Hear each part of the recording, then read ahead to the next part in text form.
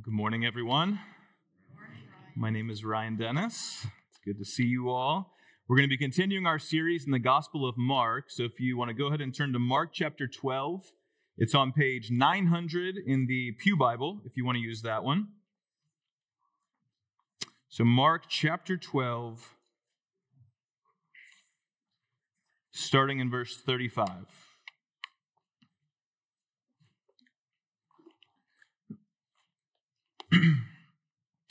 While Jesus was teaching in the temple, he asked, "How can the scribes say that the Messiah is the son of David? David himself says, by the Holy Spirit, the Lord declared to my Lord, 'Sit at my right hand until I put your enemies under your feet.' David himself calls him Lord. How then can he be his son?" And the large crowd was listening to him with delight. He also said in his teaching, "Beware of the scribes, who want to go around in long robes and who want greetings in the marketplaces, the best seats in the synagogues and the places of honor at banquets. They devour widows' houses and say long prayers just for show. These will receive the harsher judgment." Sitting across from the temple treasury, he watched how the crowd dropped money into the treasury. Many rich people were putting in large sums. Then a poor widow came and dropped in 2 tiny coins worth very little. Summoning his disciples, he said to them, "Truly I tell you, this poor widow has put more into the treasury than all the others. For they all gave out of their surplus, but she, out of her poverty, has put in everything she had, all she had to live on." This is God's holy and inspired word. Thanks be to God. Well, have you ever heard the expression, I'm assuming you have, a little knowledge is a dangerous thing? A little knowledge is a dangerous thing. And a little knowledge can be a dangerous thing because it can make you think you understand something better than you actually do, and then as a result, do something that is foolish or harmful or something bad. And you can see this in all areas of life. So right now, it's the time of year, I think it's still the time of year, where people are enthusiastic about exercise. I know we're 3 weeks in, but I think a lot of people who were excited in January to make some changes probably made it to week 3. I didn't, but most people probably did. But one thing that happens, especially when people begin to work out, they have a general idea of what to do. Maybe they got an app that shows them what to do. They go to the gym. But a lot of people, as they're beginning to work out, they end up hurting themselves, right? You do something too much, you do it with the wrong form, and the next thing you know, you have pain somewhere in your body. Or in the workplace, as I've worked in with software for the past 10 years, it's often it's not usually the beginners who make the biggest mistakes. They make their mistakes, but they're usually small mistakes because you don't trust them with very much. But it's usually those who have been working with the system for a little while. They're a little overly confident in what they can do, and then they totally mess something up and massive things break. And sometimes it's even just maybe it could lead to being embarrassed in a conversation. So just last night, we had some friends over for dinner, and one of them happens to be an elder here. I won't mention who it is, but we were discussing a topic, and I thought I knew what I was talking about. It turned out I didn't, but this friend, this elder, very kindly said, "The problem is that you're ignorant." Blanket statement. That's a quote. And if you know our elders, you might be able to make some guesses as to which one would say such a thing to a church member. These are the people leading us, but no, they're good men. But having a little bit of knowledge about something can give you the sense that you know a lot about it, and then you end up making a fool of yourself. And in our passage today, the scribes show us that a little bit of knowledge about the Bible can also be a dangerous thing. See, the scribes were the religious teachers, the theological experts, you might say, of Jesus' day. It was their job to study the scriptures, to interpret them, to know them well, and then to teach the people.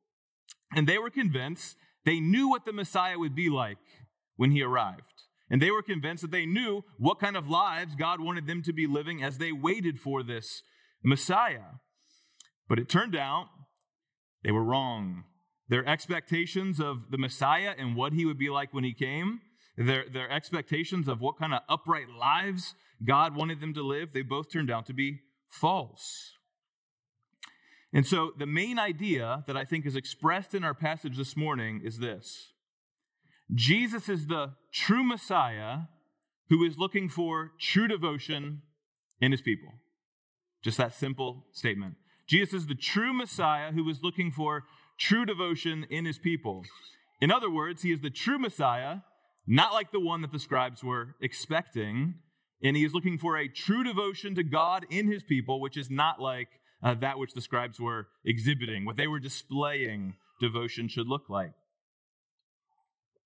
So we'll look first at the true Messiah, the true Messiah. And as we do so, it's important to remember that we are in the last week of Jesus' life.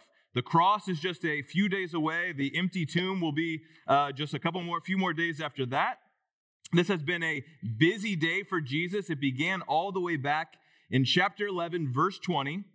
And there has been nonstop questioning and testing of him ever since he entered the temple in verse 27, where the question first arose: where does your authority come from? Who do you think you are to teach? Who do you think you are to say these things, to do these things? And Jesus has patiently and wisely responded to all of their questions, and now his opponents, they shut up. They see it's getting them nowhere. It's time to stop asking questions because this isn't working. And now, after answering all the questions, it's Jesus' turn to ask a question. And it turns out to be the question of the day. What all the other questions hang on is this. Verse 35. While Jesus was teaching in the temple, he asked, "How can the scribes say that the Messiah is the son of David?" So this question of the day revolves around the identity of the Messiah who was to come, or the Christ, depending on your translation. They both mean the same thing, one coming from the Hebrew, one from the Greek, but they essentially mean the same thing, the anointed one. And God's people were waiting, they were longing for the promised Messiah to come, one who was anointed by God to come and deliver God's people, to save them, and to once again set up God's kingdom upon the earth.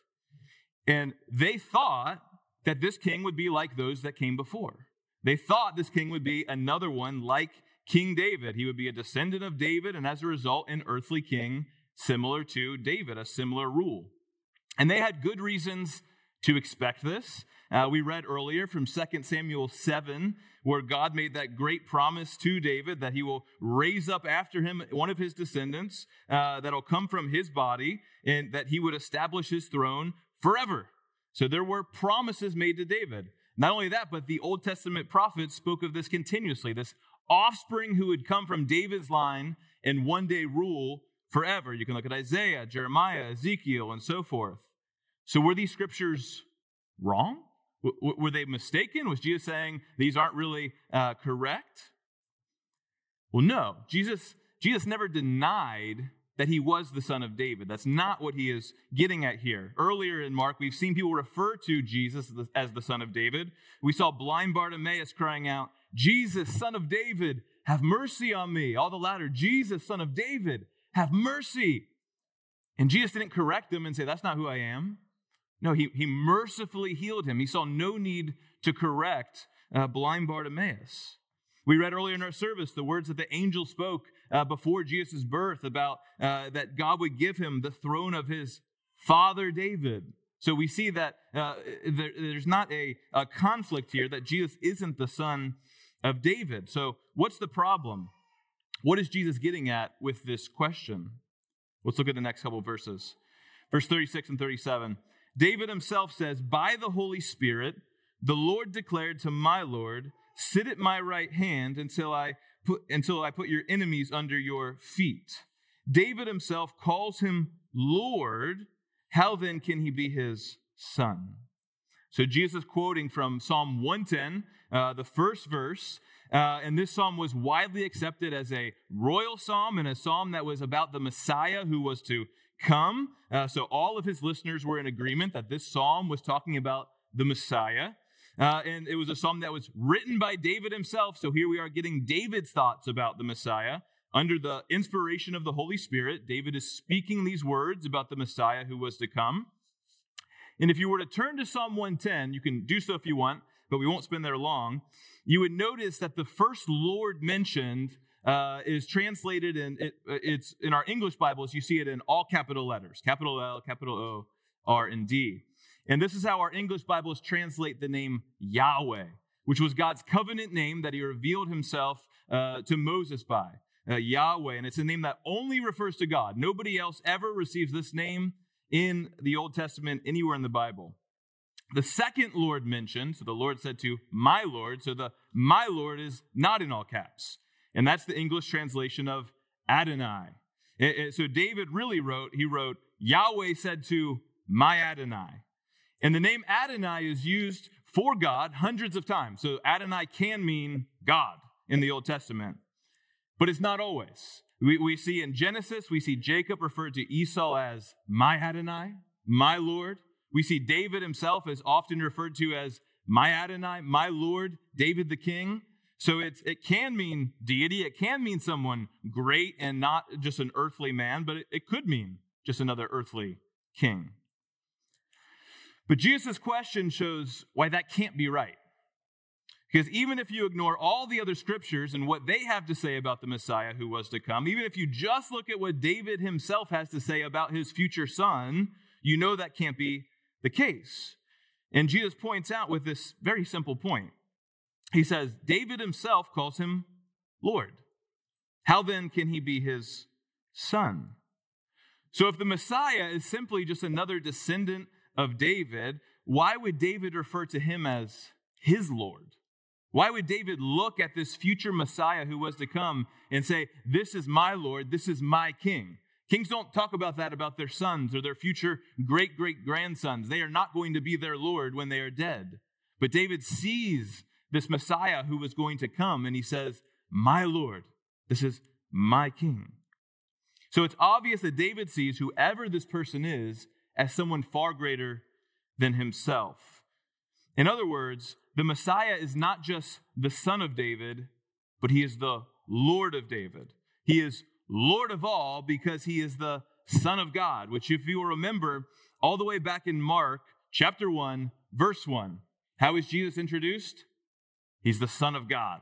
So we see right from the beginning of the gospel, this is not just another son of David. This is not just another descendant that would be king of Israel, but this is the Son of God that we are dealing with here. So once again, we see that a little knowledge is a dangerous thing. It wasn't inaccurate to call him a son of David, but it was inadequate, right? It wasn't enough to call him the son of David. So to assume that's all that he is a terrible mistake. They had a partial understanding, but they thought they had it figured out, and that was a dangerous place for them to be. And to this day, our world continues to abound with partial understandings of who Jesus is. Does it not? Partial understandings of who this Messiah is. And now in one sense, we have to confess that all of our knowledge of Jesus is partial, right? All of our knowledge. He's too great. He's too glorious for us to truly grasp who he is and to see all of his glory. So in one sense, we're all partial. We'll spend all eternity marveling at the unsearchable greatness of Christ. But at the same time, he has made plain through the scriptures, he has made clear through the scriptures those things that we must believe about him and we must delight in and we must embrace. He has made perfectly clear who he is and the things that we must know about him. But whether it is through ignorance or through willful choice, many people are content to stick with that partial understanding of who Jesus is. A Jesus who perhaps is a good moral teacher, but he's not the Son of God. Perhaps a good example of how we ought to live our lives, but he's not Lord of all. Perhaps a Jesus who offers us forgiveness, but not a Jesus who requires our repentance. Maybe that Jesus who promises to bless us, we love that one, but not the one that commands that we obey him. Or the Jesus who is loving and compassionate, we like to cling on to that one, which he is, towards all people, but maybe not that Jesus who draws the line in the sand as to who's in and who's out of his kingdom. Whatever it might be, these partial understandings of Jesus all have this in common. They are not based on the clear, full picture of him that we get throughout the New Testament, throughout all the scriptures. And if we are honest, they are typically the Jesus that we want him to be. But we tame down the parts that we don't like, and we kind of form Christ into the kind of Christ that we want him to be.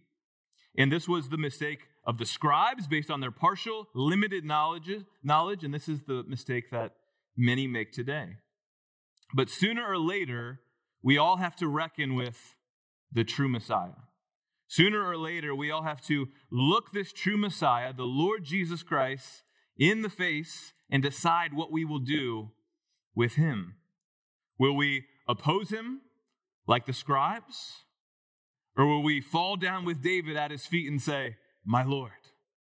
Will we doubt who he is? Or with doubting Thomas, if you remember when he saw the risen Lord Jesus and saw the wounds in his hands and his side and said, my God and my King, my Lord and my God. The scribes missed the Messiah when he was standing right in front of them because they chose to hang on to that partial understanding, hang on to those preconceived notions. We must take care that we don't make that same mistake. Because all we can do is say, Jesus, I want to know who you are. I open this book and I want to know. And that is how you will come to a true understanding of Jesus. He's made it clear. Read this book, ask him to show you, and you will know this true Messiah. Now, as we look at the next section of our passage, it shouldn't surprise us when we see what kind of men these scribes actually turned out to be in their character. So we'll turn now and look at this true devotion that Jesus is looking for. And we see both a negative example in the scribes and a positive example in the poor widow. And both of those things are vital for us to grasp if we are to understand what this true devotion that God is looking for looks like. Because it's very often that negative examples are just as helpful as positive ones, right? So if you are a new parent and you're trying to figure out, man, what do I do with this baby? Well, what am I going to do for the next 18 years? How do I raise these kids? How do I not mess them up and whatever? It's helpful for you to look at positive examples and be like, okay, I want to do what they did. I'm going to go ask them, their kids turned out great. What did you do? I want to know. I want to learn from you. But it can also be helpful to think of negative examples, right? There were several dads in particular that I remember growing up and thinking later on, well, I know I don't want to be like that guy, right? Whatever I do, I don't want to do that. I don't want to be constantly critical like that guy. I don't want to be cold and distant like that guy. I don't want to be never around like that guy, right? So you can look at negative examples just as much as positive examples and learn. And so as we read about the scribes and what their religious devotion looked like, well, we should say there too, I don't want to be like that guy, like these men. That's the opposite of what I want. So let's see what they were like. Verse 38. He also said in his teaching, beware of the scribes who want to go around in long robes and who want greetings in the marketplaces, the best seats in the synagogues, and the places of honor at banquets. So Jesus publicly and pretty harshly warns against these scribes. And this would have been surprising. On this side of history, we see the scribes, we see the Pharisees, we see the Sadducees, and we look at them in a negative light. But these were the men who were most respected in that society, those who understood the scriptures the most and were revered by the people. They were given respect, which we'll see as we go through the descriptions. And he says several things about them. He mentions their long robes that they wore that set them apart from the common people. So they wore these long white robes that were fringed at the ends and different from the dress of the normal people of the day. And so you could see them walking down the street and know, okay, that's a scribe. That's one of the scholars. That's one of the really, we don't think this way anymore, the really legit religious people. No one has that kind of excitement at a pastor, right? That, to my dismay, to Godwin's dismay, Ryan Drew. No one thinks people like that are cool, but they did back then. And he mentions these greetings. So as they walk down the street, they would be greeted by those who were, it's in a way, lower than them. Those who studied the Torah and had greater knowledge, it was those with lesser knowledge to go out of their way to greet them. And they would use titles, master, rabbi, and so forth. He mentions the best seats and places of honor. So you get the idea. They were well respected, well thought of. They were esteemed highly, and they were treated accordingly to that. And in general, these things weren't wrong necessarily, right? It's not wrong to call someone pastor. It's not wrong necessarily to wear robes or these different things. There's still churches who do that today. I can thankfully say I've never preached in a robe. I don't know about Godwin or Drew or others, but I did once preach at a church a few times where they had me sit. There's the pulpit, and then they had this fancy chair off to the side. And I sat there when I wasn't preaching. I just stared at everybody. It didn't make me feel better. I just felt awkward. It was, it's not wrong, but it's just a little weird. So if these things aren't wrong, though, in and of themselves, what is Jesus' problem? What is so wrong with these men in doing these things? Well, there's a key word in these verses that makes it clear, and that word in the CSB is want. Other translations use the word like. The King James Version uses the word love. The problem isn't with these things necessarily. Rather, the problem is that this is what they really want. This is what they crave. This is what they desire. This is the motive behind all their religious devotion. They love walking down the street and getting recognized. They love walking into the church and getting respect. They love that sense of superiority that they have over other people. They love it. Their devotion, it's in essence, it's nothing more than a show to get them attention and admiration from other people. They are proud. They are vain men who aren't so concerned with God's glory as much as they are with their own glory. And if you remember just last week's passage, one of the scribes asked Jesus, what is the most important commandment in the law? What's the most important commandment? And Jesus answered, and that scribe agreed that it is love, right? Love the Lord your God with all your heart, all your soul, all your mind, and all your strength, and love your neighbor as yourself. But the scribes in general, as a whole, are loving who?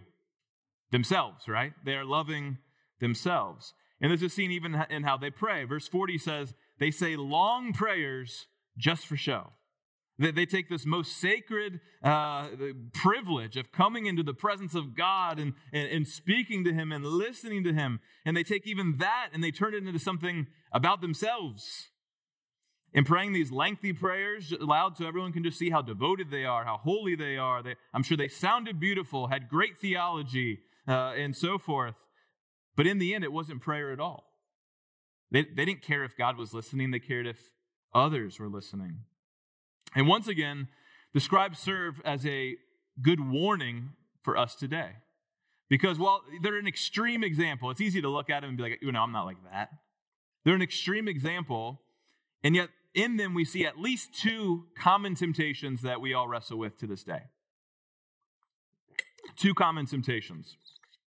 The first temptation is for our devotion to be outwardly intact while it is inwardly void and absent. Our devotion still outwardly looks good, but inwardly there's nothing there. So we can sing songs, we can pray prayers, we can listen to sermons, all the while we don't care whatsoever. Right? We can go through the motions and just do what we do because it's what it's expected of us. While there's very little love for the Lord, there's very little true worship, there's very little true awe and wonder for who God is. But we go through the motions because it's what we're supposed to do. But don't let your devotion to God become merely an external performance or act. Don't be content to go through those motions. Don't let your love for the Lord dry up.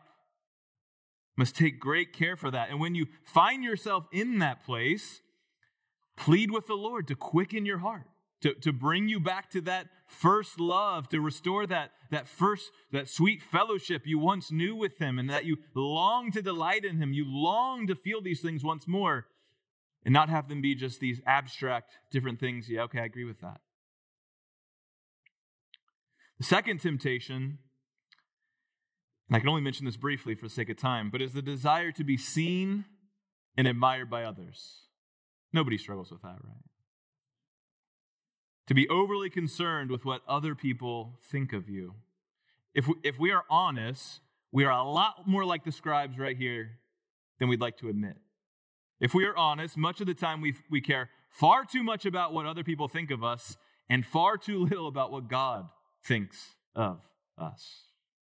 And it's an enslaving thing to live for the approval of others.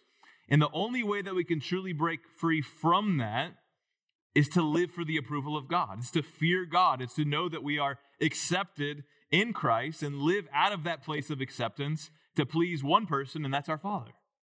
It's to live for God alone. But for the scribes, their devotion was outward, and it was for others, living for the approval and the praise of men.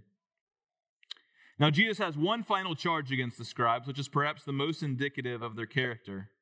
In verse 40, he says, they devour widows' houses.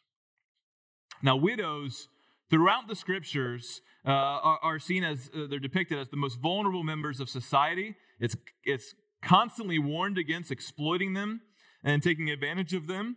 And in ancient cultures, they especially were. And so here we have these scribes who know their Bible so well. They are the experts in the scriptures, and yet somehow they have no problem taking advantage of widows. And Jesus doesn't tell us exactly how they devour widows' houses, but historians give us some idea of things that were happening at that time. So the scribes were not allowed to take a salary for their office as scribe, their profession of studying God's word and teaching it. So they had two options. They could either work a profession on the side, kind of like the Apostle Paul did as a tent maker, or they could get support and donations from other people. And hospitality was strongly encouraged. It was especially admirable if someone who was wealthy relieved a scribe of their concerns for their livelihood and enabled them just to live off of their donations. And as experts in the law, they served as lawyers, they served as estate planners. And so as a result of this kind of position, this influence, it appears that many of them were using that influence to manipulate widows into donating more and more and more, giving beyond what they really should and taking advantage of them in the process. Whatever the specifics were, Jesus' accusation is clear that they are preying on the most vulnerable people in society. And it's no wonder that Jesus ends his warning against these scribes with that harsh statement at the end. These will receive the harsher judgment. These will receive the greater. On Judgment Day, the harshest judgment is coming for these men, these type of people. Despite how they look on the outside, they are no different than the other manipulators and abusers of others. And to make it worse, they use God and his word to that very end. And sadly, there are many who still do this today. But in summary, we see in the scribes an extreme example of false devotion, an extreme example of what God is not looking for, one that is outward and fake, one that is for self and uses God and others, one that is not marked whatsoever by a love for God and a love for people. It is a false devotion. Well, if Jesus can't point to the religious leaders, the expert, the elite of his day, to demonstrate what true devotion to God looks like, where else can he turn? And he turns to probably the least likely person someone in the temple would have guessed. A poor widow. A poor widow. Verses 41 through 44. Jesus is sitting across from the temple treasury. He's watching people donate money. And the treasury that he is looking at, once again, scholars say it consisted of these 13 trumpet-shaped receptacles. I don't know what a trumpet-shaped receptacle looks like, but they were these metal containers where people would bring and they would donate their money to the temple tax and to various other causes, various other purposes. And remember, there was obviously no checks. There were no credit cards. And so if you were going to give, you brought coins with you, and you would have to bring all that you wanted to give and then deposit it into one of these metal containers. And when you drop metal coins into metal containers, what happens? Clink, clink, clink, noise, right? You hear the sounds. And so as you watch and as you listen, you can get a relatively good idea of how much someone is giving. And Jesus is watching this happen. It says, many rich people were putting in large sums, and that's certainly not a bad thing, right? The Bible commends those who are wealthy. They should give generously. Jesus is not saying these rich people are doing anything wrong, but they're not the ones who catch his eye. Verse 42, then a poor widow came and dropped in 2 tiny coins worth very little. And Jesus sees this. He calls his disciples over. This is something they need to see. This is somebody they need to look at. There's a lesson they still haven't learned. He says, truly I tell you, this poor widow has put more into the treasury than all the others. And I imagine Peter probably had that same confused look on his face, right? Okay, what are you talking about now? How is that possible? How did these 2 small coins, how is that possibly more? The coins they mentioned were called lepta. They were the smallest coins in circulation. By modern standards, we're talking cents. We're not talking dollars. She probably could have purchased a small handful of flour or a very meager meal with this amount of money. So we're not talking about like she emptied this huge bank account and gave everything. She's giving very, very little. How could that be more than these large sums? Verse 44. For they all gave out of their surplus, but she out of her poverty has put in everything she had, all she had to live on. Jesus is impressed not by the amount, not the 2 coins that she gave, but impressed by the sacrifice that she made. The wealthy had large sums to their name and gave out of that. This poor widow had 2 coins that were both in her pocket, and she gave them both. The rich gave what they would never miss, while this poor widow gave what she really couldn't afford. If she wanted to eat, she gave more because her sacrifice was greater. In the eyes of man, it was nothing, but in the eyes of God, it was extravagant. And so we see this contrast between the poor widow's giving and the giving of the wealthy and their large sums. But we also see an even greater contrast than just the poor widow and those donating. And that's the great contrast that we see between the poor widow and the scribes that we just read about who devour widows' houses. Simply picture her in comparison to the scribes that we read about. She had no long distinguishing robes. Her shabby clothes drew no attention. She received no special greetings. No one was going out of their way to say anything to her, master, rabbi, nothing. She got no honor, no greetings as she walked in. She drew no attention as she made her offering. No one would have been impressed by what she gave. No one would have heard the prayers that she uttered. No one cared. But the real contrast comes not in these external things as much as the internal things, right? The things that were going on in contrast between the two, the scribes and the widow's heart. They wanted respect and admiration from others. She was simply bringing an offering to God unnoticed.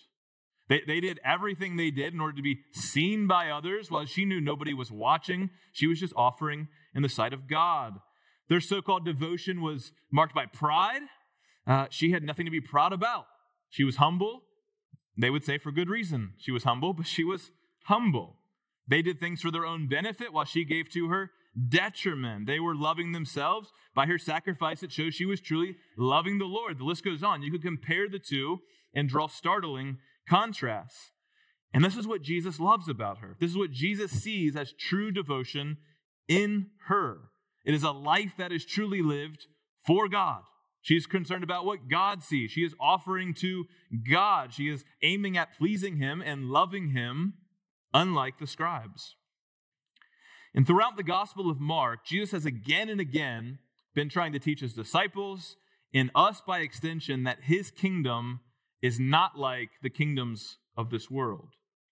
He has different values. He has a different perspective. He sees things differently. He's already told us previously, you want to become great, as the disciples were arguing about who's the greatest? Be the servant of all. Humble yourself. Be the slave of all. You want to be great? Be like this child. He's not significant in the eyes of anyone in that culture, but he's just simple trust and faith. And now become like this poor, seemingly insignificant widow. She's the greatest example of devotion that's in this temple. Become like this poor widow. Jesus does not look at people the way the world looks at people. Jesus is not impressed the way the world is impressed with impressive people, so to speak. His thoughts are not our thoughts, but he is impressed with those who worship in simplicity with an eye to please him. It's not how well you pray or how long you can pray, but that you truly pray. It's not how great you sing or how loud you sing or how people are watching you sing, but that you sing to him from your heart. It's not how well you speak or whatever, but it's that you speak the truth in love and you love the truth. You truly care about it. It's not how well loved you are by others, but it's that you love others. He has a different way of measuring things. And the ones that catch God's eye, even still, are not the most talented. It's not the ones with the biggest personality or the most success or the most wealthy or however else the world judges success.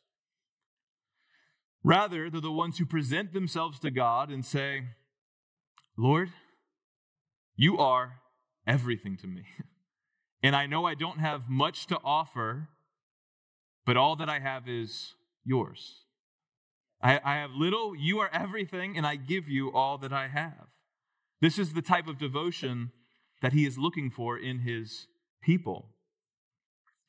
And as we come to a close in a few moments, I just want to answer one more question, which is, how do we get to that place?